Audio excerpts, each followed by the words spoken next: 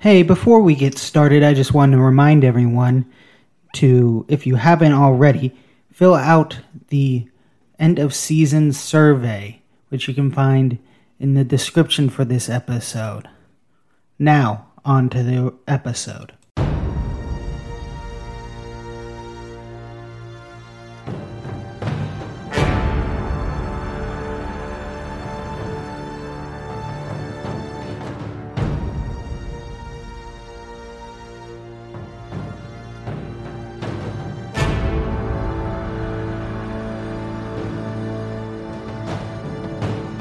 Hello and welcome to the Alternate History class. My name's Andrew and here we explore alternate history through the lens of a history class from another timeline. Last time, we looked at the reign of Napoleon's little brothers, Joseph and Louis. This week, we'll look at the upbringing of Louis's youngest son, who would go on to become Napoleon III.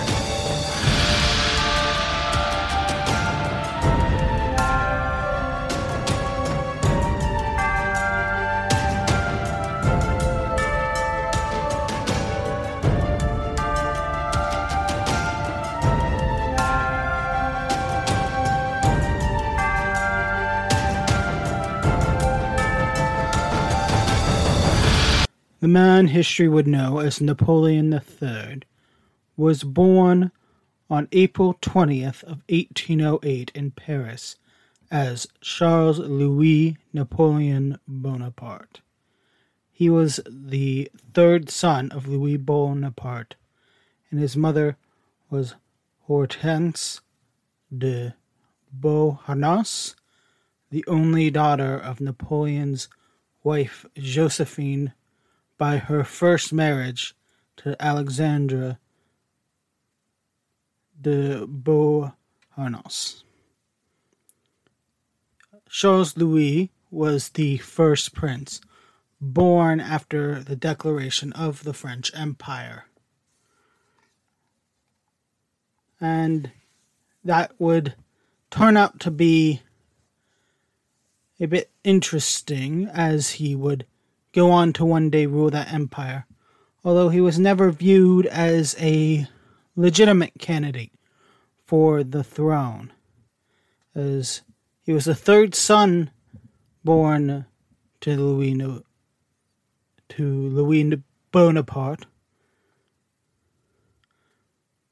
but he was his second son, and being the second son of the third man in line, when the first in line is expected to have an heir.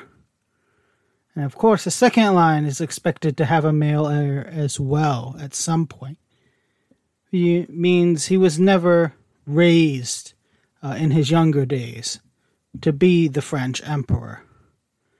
He was raised to be a diplomat during his youth and proved adept at it, as he had a way of connecting with people, especially, surprisingly for his status as a member of the most powerful family in France. He had a way of connecting with the common man, something that would prove to buoy his support when he would eventually come to the throne. Now, he would be tutored in Switzerland, which would cause his French to have a very distinct German accent, something that would be kind of brushed apart by the populace. A less popular monarch would have been viewed negatively for that. But his ability to connect with the common Frenchman was a deterrent to this becoming a negative for him. Now, this more relaxed upbringing allowed him to travel not only the French Empire, but Europe as well. And this would make him popular as we have alluded to, not with the general population, but also with the lower nobility. Not just in France, but he was a very popular guest at the court of some smaller German states, as well as some lower-ranking members of royal houses in other countries. Now, Napoleon III, as we would come to know him, or Charles Louis, as he would go by at this time, had no expectations that things would change suddenly. But when his cousin, Napoleon II, died relatively surprisingly on July 22nd of 1832, Charles Louis would suddenly find himself second in line for the throne after his father, as he was his father's only surviving son at this point. His brother, Charles Louis, had died a little over a year before their cousin. And at this time, he would recognize what was to become of him, and would start going by the name Louis Napoleon, to tie himself more closely to his uncle, a man who he deeply admired and respected, as is a common theme in the House of Bonaparte.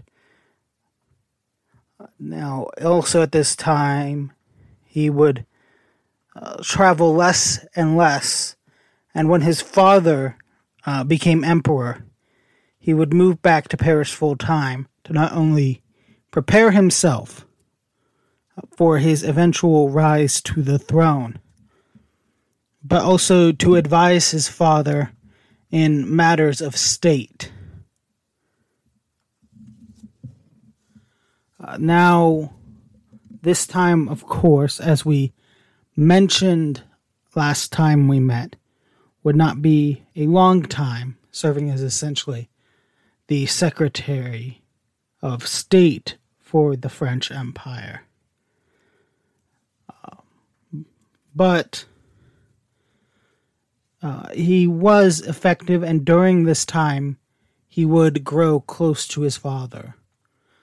Not a man he had close relationships with. Now, that's not to say he was distant from his father, but he and his father were never truly close until his father took the throne.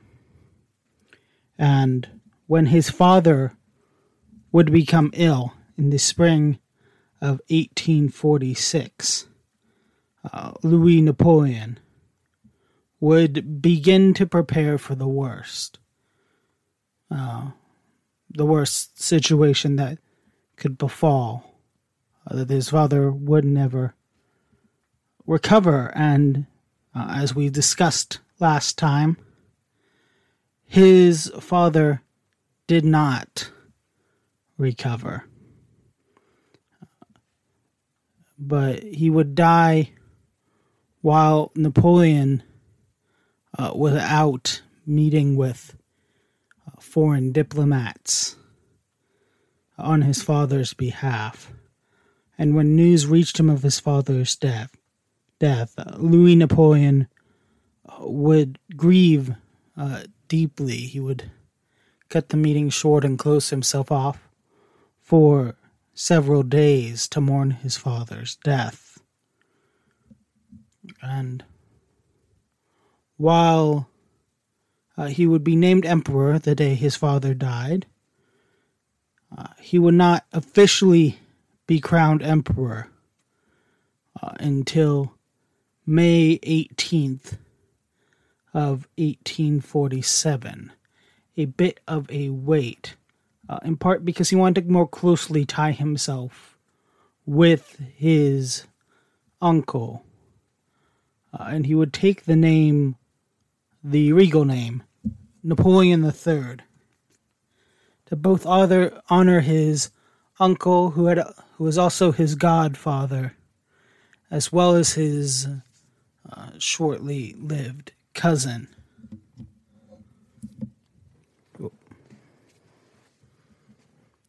What was that? Okay, we're going to have to cut things short here for today. And I guess we will have to cut out some more of the details about his life. There has been an emergency. I will have to go now and read the rest of the chapter on the upbringing of Napoleon III, and we'll meet back next time and discuss further the meat and bones of his reign as emperor.